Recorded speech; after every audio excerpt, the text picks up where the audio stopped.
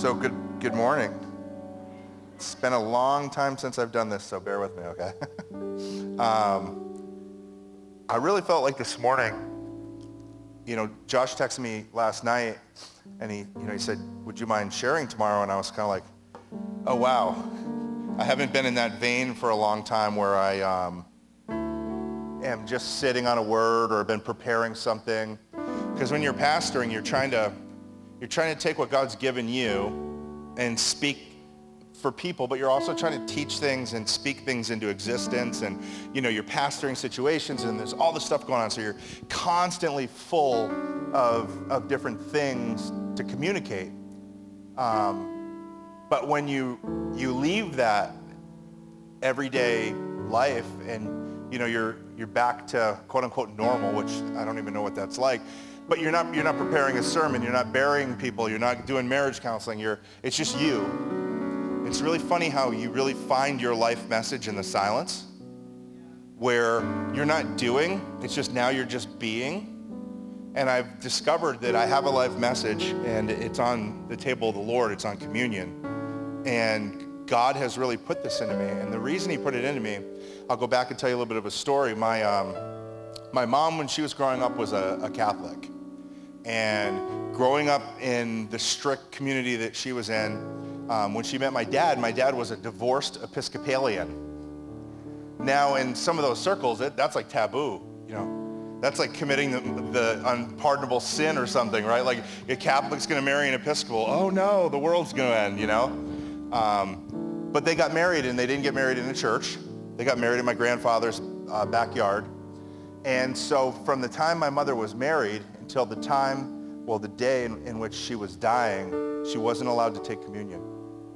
So I grew up going to church with my mom, and my mom would sit back and then she'd be like, well, go take communion. And I'm like, well, why isn't she taking communion? Well, she can't take it. She tells me because she's married to my dad. And it was just all confusing, right?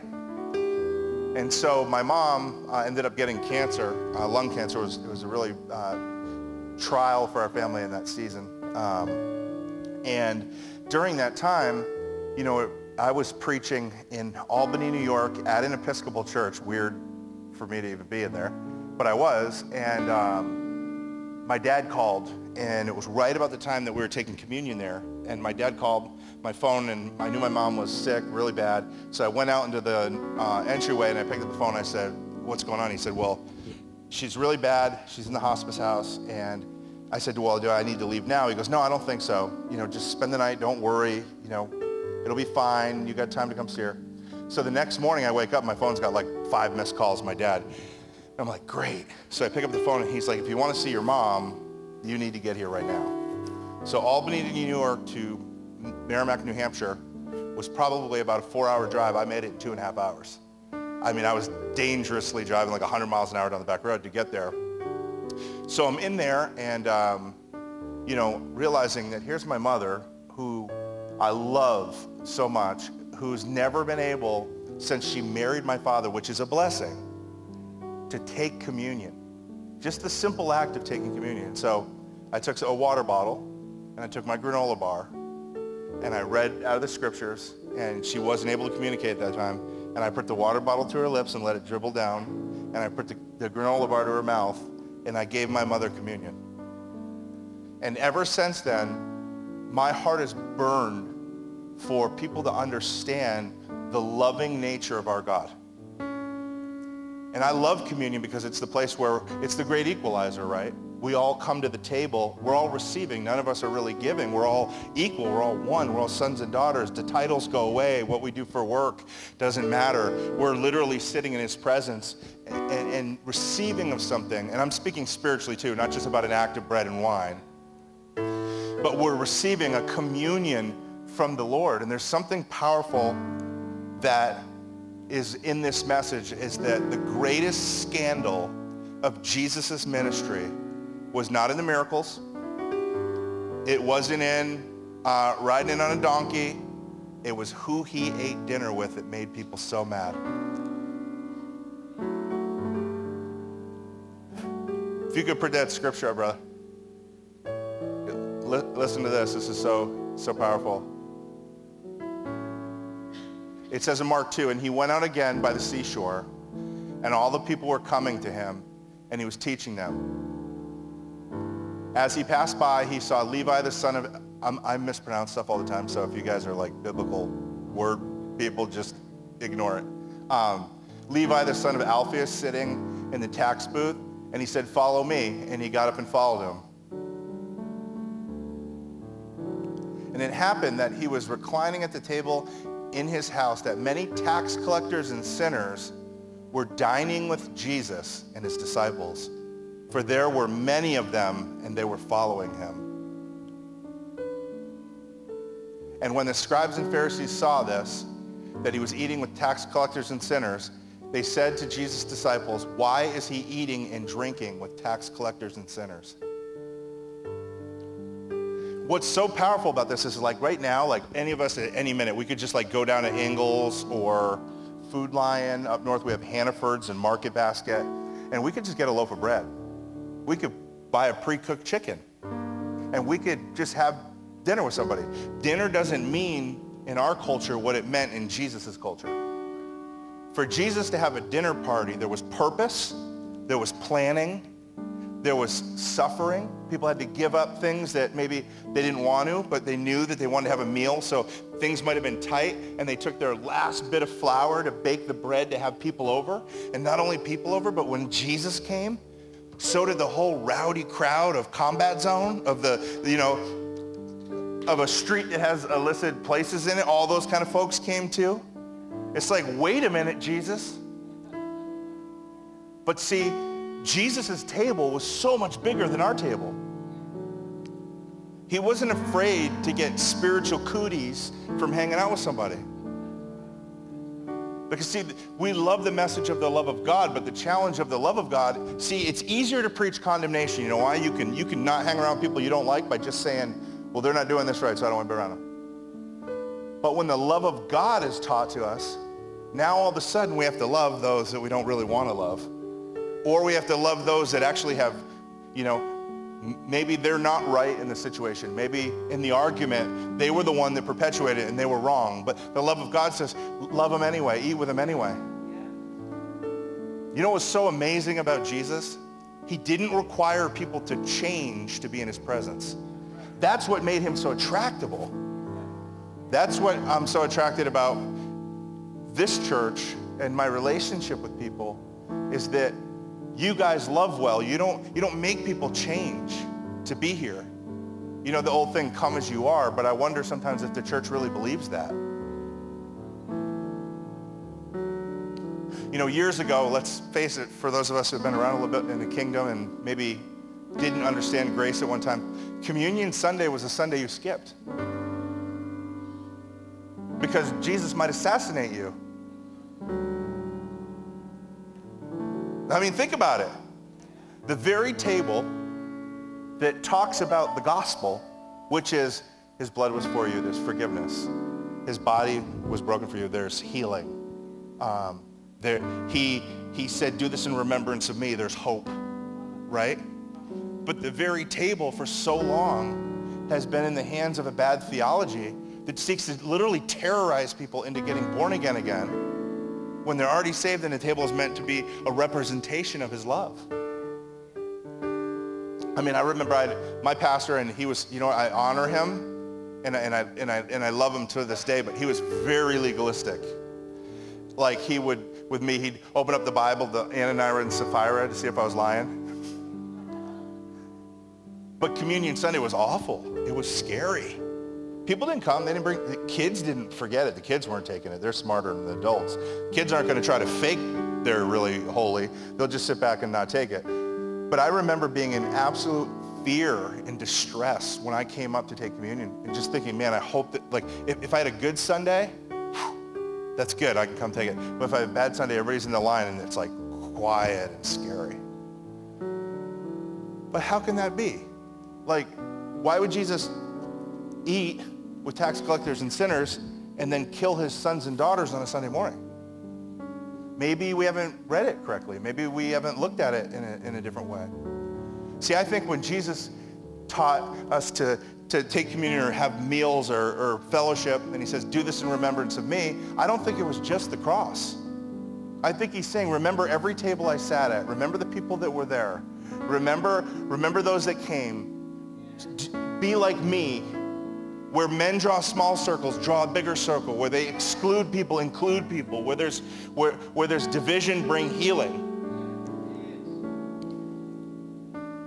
Now I want to look at the scary verse. All right?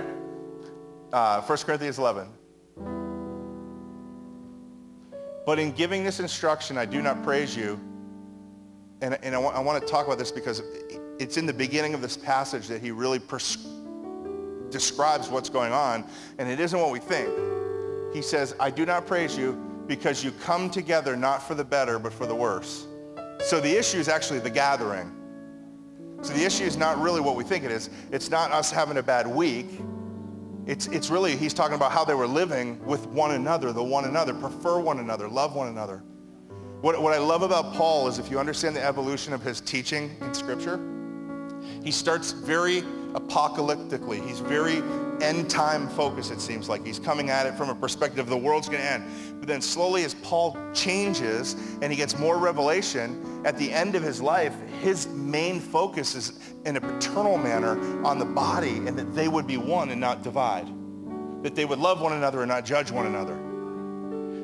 You know, the Bible says, judge nothing before it's time. And what that really means is there's going to be a time when we actually get to see what really is, meaning there are things right now we can't fully understand, but we will when we're there, whatever that looks like. And what Paul talks about in Romans, when he's saying you all stand before the judgment seat of Christ, if you understand the Greek there, he's not saying one day you're all going to be judged again. What he's saying is one day you're going to sit in the full understanding of his judgment, meaning you're going to see as he sees. So don't judge your brother because what you may think he's not doing right, God actually sees him as the finished product. Randall says this, he says, God doesn't start things to finish them, he finishes them to start them. And so God sees us completed. There's a story of St. Francis, and I love reading all the mystics of history, and yeah, they had bad theology, but let me tell you something. Some of their faith was crazy. And St. Francis once stood before an almond tree that was barren, and God said, what do you see? And when he looked at it, he said, I see a barren almond tree. And God said, look again, and I'll show you what I see. And when he looked again, he had a vision of it in full bloom, and God said, that's how I see people.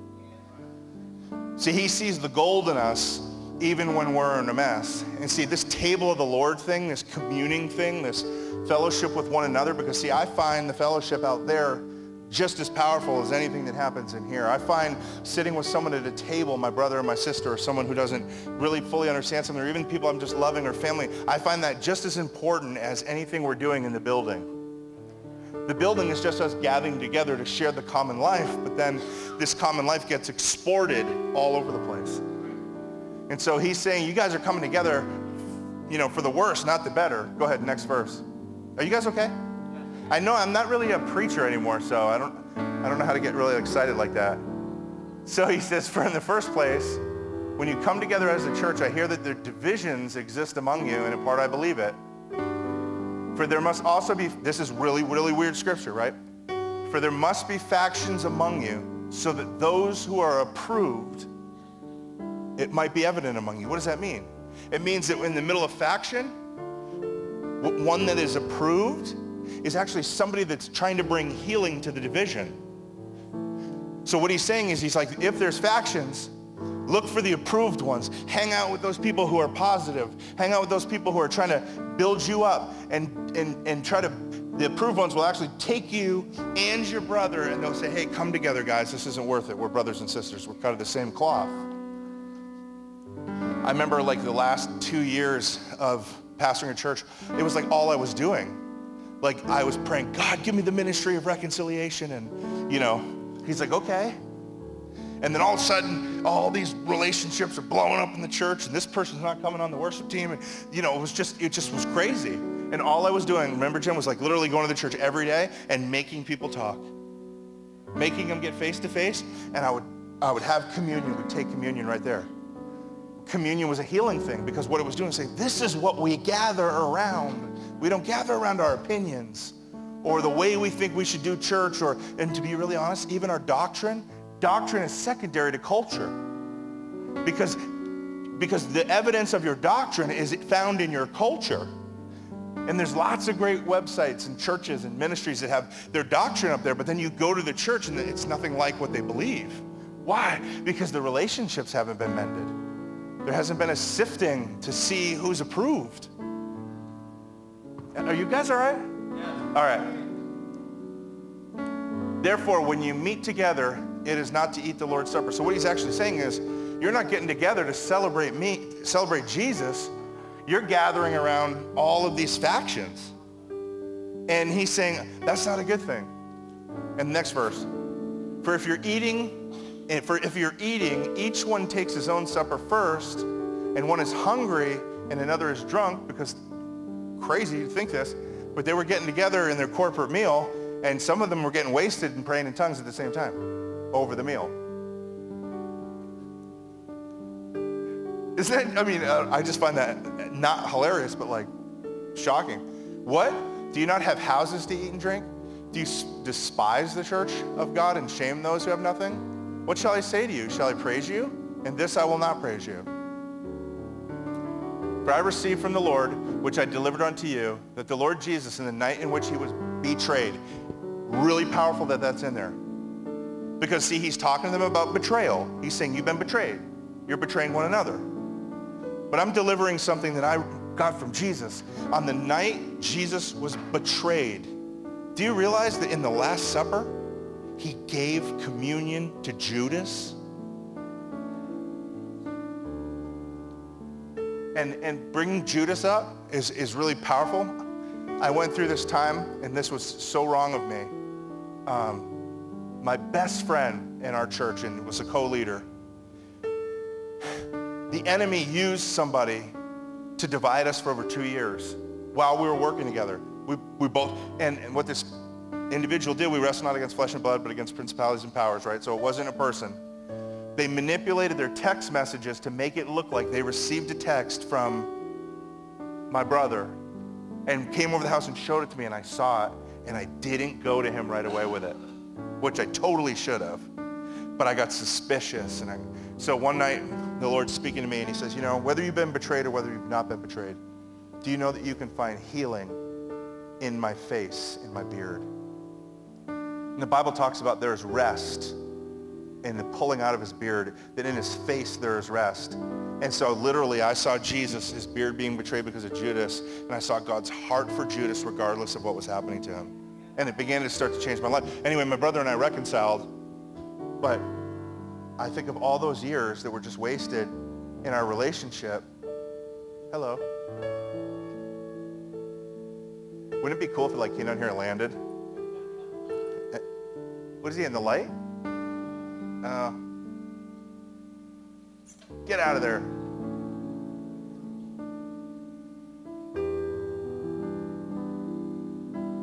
All right, there he goes. Good job, buddy. So,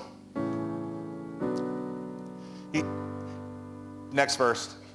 And when he had given thanks, he broke it and said, this is my body, which is for you. Do this in remembrance of me. And in the same manner, he took the cup also after the supper, saying, this cup is the new covenant in my blood. Do this as often as you drink it in remembrance of me.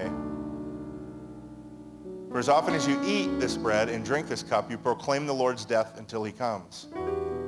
Therefore, whoever eats the bread and drinks the cup of the Lord in an unworthy manner shall be guilty of the body and blood of the Lord. Now, this is where people get freaked out. But do you notice he didn't say, when you come unworthy? Because see, that's what's been taught. That you come here unworthy to take the table, like you have an issue going on in your life. Maybe you got a divorce, or maybe you went through something, or maybe things didn't work out the right way. People hide from communion because they think they're going to be guilty of the body and blood of the Lord. But that doesn't make sense theologically, because what is the body and the blood of the Lord for? Forgiveness of sin, not condemnation. He's saying you're coming unworthy, meaning the manner in which you gather is unworthy. The way in which you are doing things is unworthy. And he's talking about them gathering and, the rich are eating first, the poor are coming and they're not getting fed. There's preferences and caste systems in their culture. There's racism issues going on. Do you see how this message could heal the world? I mean, we're living in the most divided time probably in American history. And yet what needs to happen is two parties need to come together at a table and get the wisdom of God. I mean, to think how powerful it is to eat together. Here's an interesting story. How many of you know, well, you probably do, or maybe the younger people don't, who Nelson Mandela is? Nelson Mandela obviously was, some say he was a terrorist that changed, some say he was just trying to alleviate his country's suffering in racism and apartheid. What I say is that there's an earlier part of every party's life that they do things where they shouldn't do, but people change. So he goes to prison, and in prison, his heart is completely changed. He literally says that he fears leaving prison because he's so at peace here, and he doesn't want to go back out in the divisions of the world. Well, when he got out and he began to work on reconciliation, bringing both parties together for healing, what he did was, and I think God probably gave him wisdom, is that he actually brought together two widows who are both from different sides of the faction who had lost their husbands. And he sat them down at a table and served them a meal and treated them like queens. And he said, what can you teach us about healing the nation? And he literally learned from them and so what happened was both sides saw the heartbreak in each heart, and they actually started to have compassion for one another, even though both of them had lost their husbands to the other side. See, the table of the Lord is a place of healing. The table of the Lord is a place where we come together and we gather in a way which is a witness to the world that there's hope that anybody can come who needs Jesus. That anybody can come and get healing. You think about Jesus, he hung around prostitutes. One of them broke into his dinner party and threw her perfume, which was considered in that day an aphrodisiac, and threw it on his feet and took her hair down and washed his feet. And I bet Jesus was just smiling, big smile on his face. And they're having a hard time with this, but he's saying, this is what happens when the presence of the table, we are the table. Do you understand that? That we're literally a walking, breathing communion table. And that when we really get that love, and we really understand how deep his love is for us, and oh, what manner of love is this that we should be called the sons of God, there will be buses pulling up here with people that we really don't understand and maybe don't really like. But he's calling us to expand our hearts beyond what we think and know about his love. And so, I'm sorry, getting caught up in this, but next verse, I'm going to get through this.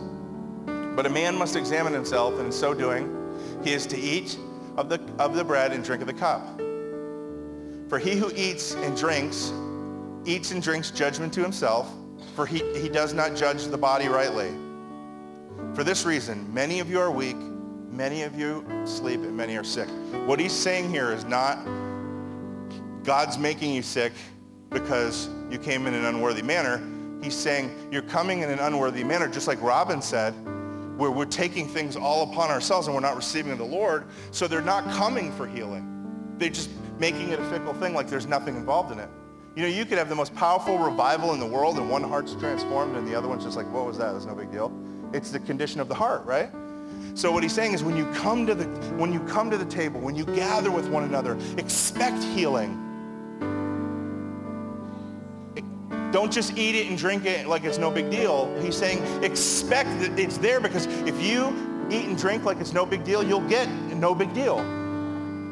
So he's saying not really that it's a judgment from the Lord. He's saying it's almost a self-judgment of unbelief. Or maybe you have unforgiveness in your heart. Jesus says, don't even give if you have that. Go to your brother. I think Josh preached that, last week. They had divisions, factions, they were excluding people, they weren't preferring themselves. And that the reason that they weren't preferring other people, the reason that people were sleeping and sick is they weren't ministering the healing of the Lord to the people who needed it. And Paul's really caught up in this, because he's like, guys, you're missing out. It's here, right here, all along, right in front of you. God was in this place and I wasn't even aware of it. It's right here. See, I love this message because when I went through 2 deaths of parents, my dad and my mom died in 3 years. My best man, who was the best man at my wedding, died in a motorcycle accident. I was having a total burnout and nervous breakdown, and I felt so unworthy. I still deal with shame and everything over this whole thing. Like, it's real to me. But when I go to the table of the Lord, when I sit there with a cracker, I've done it with pickles, and but a cracker, because I didn't have anything else, a cracker and grape juice, and I close my eyes and I begin to think of all the things that Jesus did for me, in the sense of that I have healing available to me. And I just let my meditation of my heart be pleasing to him, in the sense that what that means is that the meditation of your heart agrees with his pleasure. And I just take that as a physical place of a point of contact. You know that John Wesley took communion every day. John G. Lake took communion every day. Smith Wigglesworth took communion every day. On and on and on again. You can look at Catherine Kuhlman, Benny Hinn, whether you like him or not. All these power ministries did it every day. Why? Because it was a reminder to them. Do this in remembrance of me. And it's proclaiming the Lord's death. What does that mean? It means that it's proclaiming that his death was our death. We don't have to be sick anymore. We don't have to have mental illness anymore. We don't have to have any of those things, because we are proclaiming the death. And when we take communion, we're proclaiming to the whole world that if one died, therefore all have died. That's what it says in 2 Corinthians 5:14. We're declaring to the world that he died for you. You no longer have to go through that. You no longer have to beat yourself up or climb 1,000 steps to the monastery or whatever it is you're doing, that Jesus is here right now in your present moment with healing in his wings. For this reason, many are weak and sick and numbers sleep. Next verse. But if we judged ourselves rightly, we would not be judged. This has nothing to do with the judgment of the Lord. If we judged ourselves rightly, we would not be judged. See, one of the problems the church has is anytime we talk about judgment, we constantly think about Jesus. Not all judgment is bad. Philemon 1:6 says this. It says that your faith works effectively by the acknowledgement of every good thing which is in you in Christ Jesus. Therefore, if any man be in Christ, he's a new creation. Old things have passed away. Behold, all things have become new. He's declaring here, guys, judge yourself as Jesus judges you. That you're the very righteousness of God in Christ. That you're the sons and daughters of the living God. A chip off his old block, born of the same cornerstone. That he is the exact radiance of his Father, and therefore when I am in him, so am I. That's not heresy. That's identity. Next verse. I'm almost done with this portion of scripture. But when we are judged, we are disciplined by the Lord, so that we will not be condemned along with the world. So that, my brother, see, he's still talking about our see, I think Jesus sees this more important than this. Now hear me out when I say that. We know this is right now. I mean, we know so much, like Josh talked about, there's so much revelation about who we are. We know this is right. But we're a many-membered, one-man Christ. Barbara's part of me and I'm part of her. So if I'm not doing well, she's not doing well. Right? God's looking for a manifestation of a one many-membered son to manifest in the earth. So our job is this powerful ministry of reconciliation, where anytime we see something that is like somebody's not walking in the fullness of their identity, or brothers and sisters are having a hard time, no, we're fixing that. We're gonna deal with that right away. We're gonna do what they do in this tribe in Africa I read about. If a young man or someone in the tribe commits an offense or does something bad, they bring the person in the center of the tribe for 3 days, and all the tribal elders and all the people around it never speak one negative thing to him, but constantly tell him about his gifts and how much they appreciate him. That's restoration. Next verse. If anyone is hungry, like some of us are getting right now, let him eat at home, so you will not come together for judgment. The remaining matters I'll arrange when I come. Next verse. Did I give you more than that? Maybe that's all I give you. I think so. Yeah, sorry. See, he's telling us how to live together. See, I don't just want to go to church anymore. I want fellowship, man. I want like community. I want authenticity. I want you know, and I lived so inauthentic for so many years because, you know, how can the pastor get up and talk about all his problems? So I had to stuff them. I'm not doing that anymore. I can tell you that right now. And I had to stuff everything. And what it did was it caused me to mask my true self from the very people I love. There's no judgment if you're having a hard time. Look, there's no judgment if you're having a marital problem. That just means you need help. I mean, Jen and I, we're working through tons of stuff. I snapped at her last night, and I'm so sorry because the chicken I thought wasn't done all the way. And I bickered, and I'm sorry, I love her. I shouldn't do that. Right? This is where the rubber meets the road, but this is also where revival happens. Put up the next verse, Isaiah. And notice the sequence of it when it comes up. It's really cool.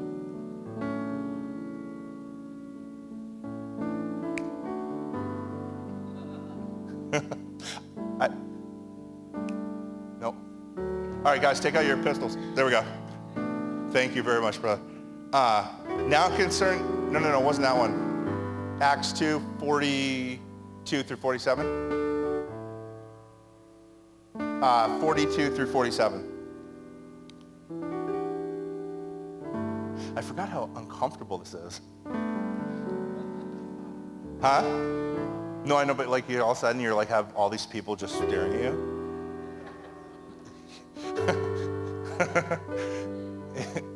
Fantastic.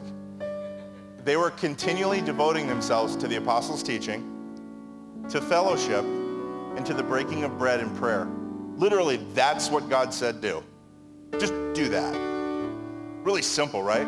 Hang out with a bunch of people that have revelation, pray, fellowship one another, and take communion. Then it says, and they were continually devoting themselves to the apostles' teaching and fellowship and to the breaking of bread and prayer. Everyone was feeling a sense of awe, and many wonders and signs were taking place through the apostles. Next verse. For all those who had believed were together and had all things in common. Now, I want to say this. There's a lot of people that have went to bringing back communities or communes. But how many of you know that we can have that together? We can have all things in common. You know, Josh isn't feeling well. That bothers all of us. We want God to completely sever that attack of the enemy that's been on his life, right? When someone's needing something, we have it in common. We're looking and we're saying, if they have a need, then I have a need because they are one with me and I'm one with them. Just as we are bone of Jesus' bone and flesh of his flesh, we are bone and bone of our flesh together, that we literally are one in Christ. And he says they began selling their property and possessions and were sharing them all as anyone might have need. Day by day, continuing with one mind in the temple and breaking bread from house to house, they were taking their meals together with gladness and sincerity of heart. Now listen to this. This is so powerful. Praising God and having favor with all people. Why did they have favor with people? I remember a pastor told me that, you know, that verse that says, you know, beware of when men speak well of you. And he totally misinterpreted that because Jesus is speaking to his disciples about in the presence of the Pharisees saying, beware of when these guys speak well of you. And so for years I thought, man, people just have to hate you to really be living Christianity. Some of this sounds familiar to some of us. Or, you know, if we have favor in our community and we must be compromising in some way. No, I think it's this. I think they loved in such a manner that it couldn't be resisted. That they had a love birthed in their heart that was so large that no matter who they were with, they were completely present with them. And they didn't need that person to stop doing whatever it was they were doing that we're not doing, but they could just be there and they could just love fully.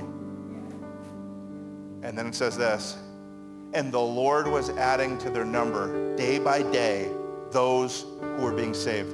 What he's literally giving us is a prescription for revival. See, the reason we come to the table of the Lord, we don't come to get judged and, you know, all that stuff I was talking about. We come to learn how to live like Jesus lived. And this is what I believe because I read it in a thing about the early church. The early church, when they would gather together for the table of the Lord, they would specifically read the Gospels or recite them because a lot of it was oral at that time. And what they would do is talk about all the tables that Jesus ate with, that he ate with Zacchaeus, that he ate with Levi, that he ate with sinners and prostitutes, that he ate with this person, and he ate with that person. And the diversity of all the people that Jesus ate with meant that we can eat with any person in this world, no matter what they're going through, no matter how bad the church or the world or anybody thinks of them, and we can love them in such a way that the Lord would add to our number daily those who would be saved in our homes, in our communities, in our gatherings, in our, it's communion when you gather together to do art. It's communion when you gather together to do music. It's communion. What we are is a living, breathing body and blood of the Lord. To some, it's a sweet smelling Savior. To others, it's a stench. But the reason it's a stench is they don't understand really how large God's love is. Are you okay?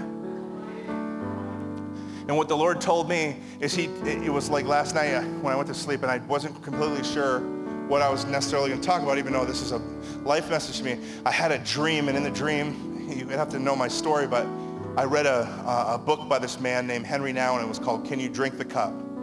Fascinating story. He was a Roman Catholic priest, and in his ordination, his grandmother put ornate jewels in his chalice. The problem with the chalice was only the priest could drink from it. That wasn't Jesus' style, right? By the way, Jesus is not afraid of sharing a cup. He's not afraid of getting a germ. He'll share it with anybody that wants to. He'll be in the presence of anybody that wants to because he's already in their presence already. David said, where can we go from the presence of the Lord? If I make my bed in Hades, you're there. Or in Sheol, you're there. We can't escape his divine love. It's irresistible. And so this man had this cup and everything, and so he becomes this really prolific professor at Yale, and he's teaching theology, and he's having a complete mental nervous breakdown. So he calls his friend in Canada, and his friend says, well, why don't you come up here to the L'Arche community, which was basically a place for invalids, people that had so many problems they couldn't take care of themselves, they couldn't shower alone, they couldn't do anything. And he thinks to himself, man, I'll go up there, that'll be great, I'll bring some healing up there. And the Holy Spirit speaks to him and says, no, I'm bringing you there to be with them to heal you.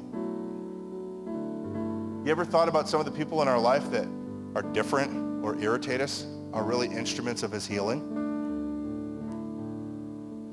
And so, in his Catholic way, he can't use that chalice, so he goes and gets a glass cup blown, really ornate in Vermont, and all this like really beautiful blown glass. And for the rest of his life, all he does is love those people and serve them communion. And God blows up his ministry and gives him a worldwide ministry. And he travels with the people in their wheelchairs and everything. He can't even speak because they're his community. Anyway, he's passed on. But when I read that book, I thought, yes, I'm going to get me a glass communion cup too.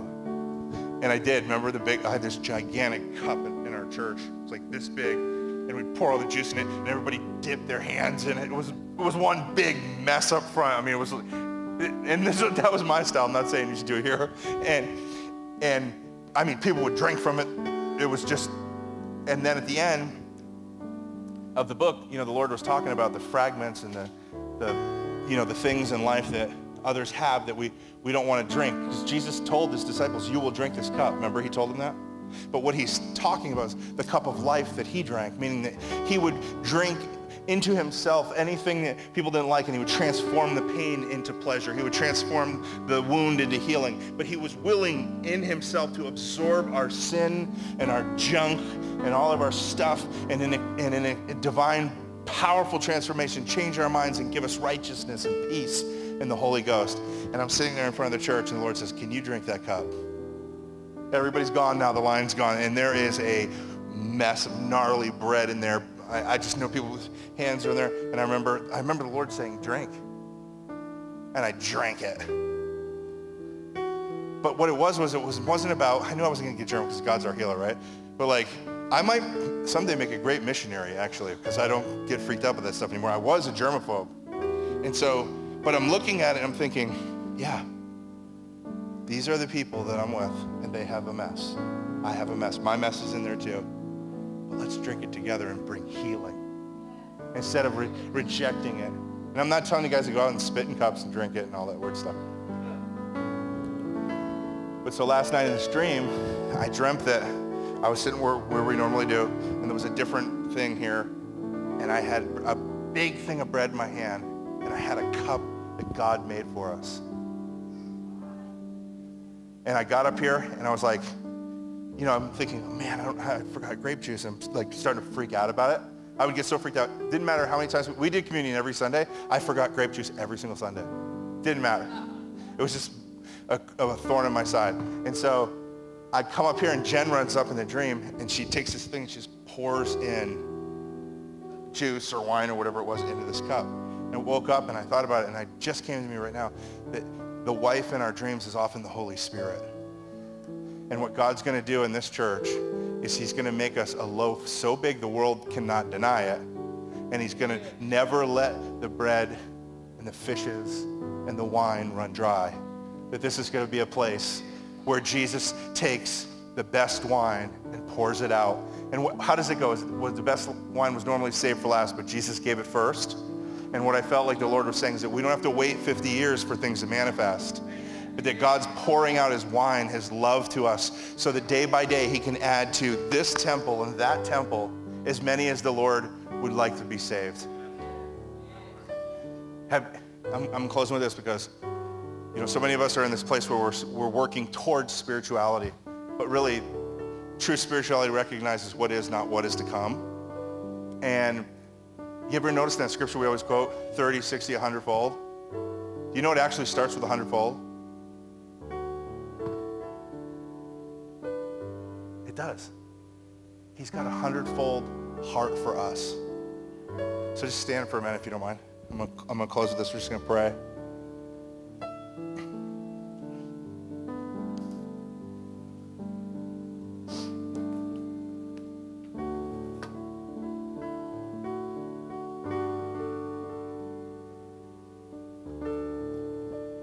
Just close your eyes for a second. Just put your hand like right on your heart.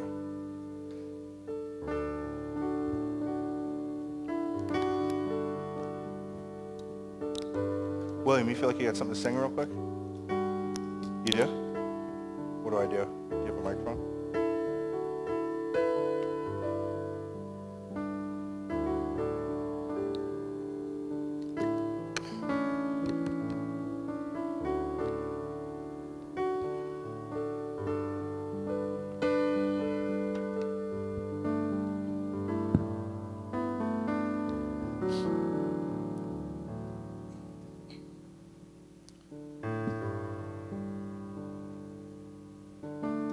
And as he sings, I just believe that God is going to take a few minutes just to touch your heart.